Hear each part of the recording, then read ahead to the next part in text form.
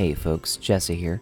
No full episode this week, but I wanted to share a conversation that took place recently in the Dadsplaining a Parenting Group Facebook group. You can join that group, by the way. Just search Dadsplaining a Parenting Group on Facebook. We are a group of moms and dads, and it's a great place to share memes, ask questions, ask for advice, brag, complain, that kind of thing. And we got a really interesting comment. Matthew chimed in recently and asked, I'm struggling with organizing my time. I'm a father of 4 wonderful kids. I'm finding little to no time to do the little things like dry cleaning my suits, cleaning out the garage, throwing out old socks. Things just seem to pile up.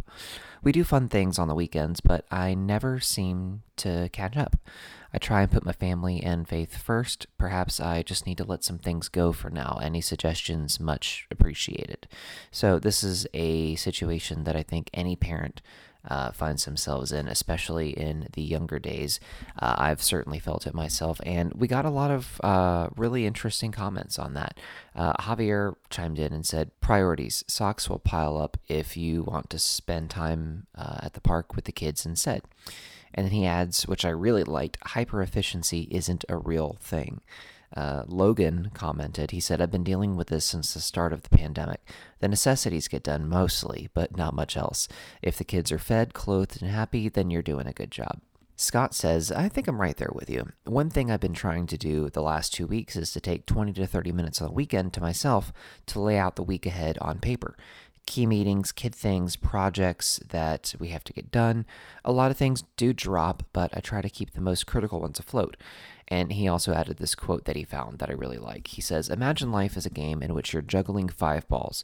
The balls are work, family, health, friends, and integrity.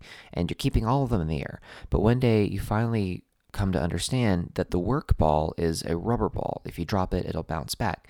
The other 4 balls are made of glass. So if you drop one of those, it will be irrevocably scuffed, nicked, or perhaps even shattered. And that is a quote from the author James Patterson.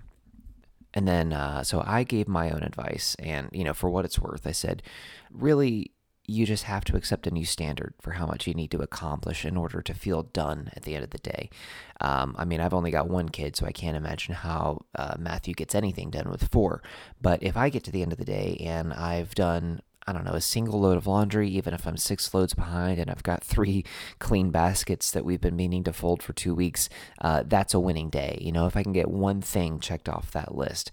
I've got a to-do list that's a mile long, and I'm trying to accept the fact that even if it takes me a year to do all of that, that's fine. If those little projects take forever to get to, that's okay. No one's going to die if I don't replace the bathroom light bulb this week. It can wait. That's one lesson 2020 taught us, but it's a lesson that we should have learned all along is, there's a lot to do when you're a parent.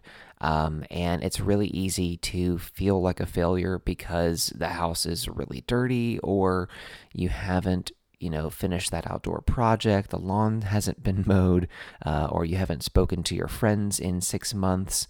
But the truth is you really do have to accept a lower standard of success when you become a parent. And it's not really a lower standard, it's just a different standard because what you're not getting done in the more superficial things, you're actually investing that time and energy and focus into your family and into spending time with your kids and teaching them lessons and just loving them and showering affection on them. And that's a positive, important use of your time.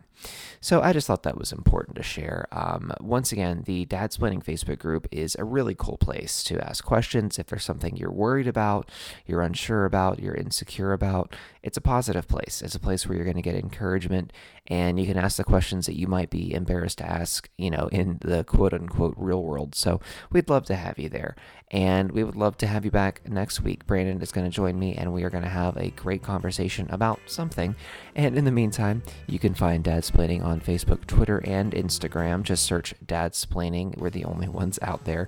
We've also got a blog on Medium, medium.com. I'm going to link all of those in the show notes so you can find us. And if you have questions about anything at any time, please feel free to send us a direct message or email us at dadsplainingpodcast@gmail.com. We are real dads. We have questions and insecurities too. We don't have all the answers, but we are always more than happy to connect with you, to be a sounding board, and to share what we've learned along the way. So, y'all stay safe, hug your kids, and we will be back next week.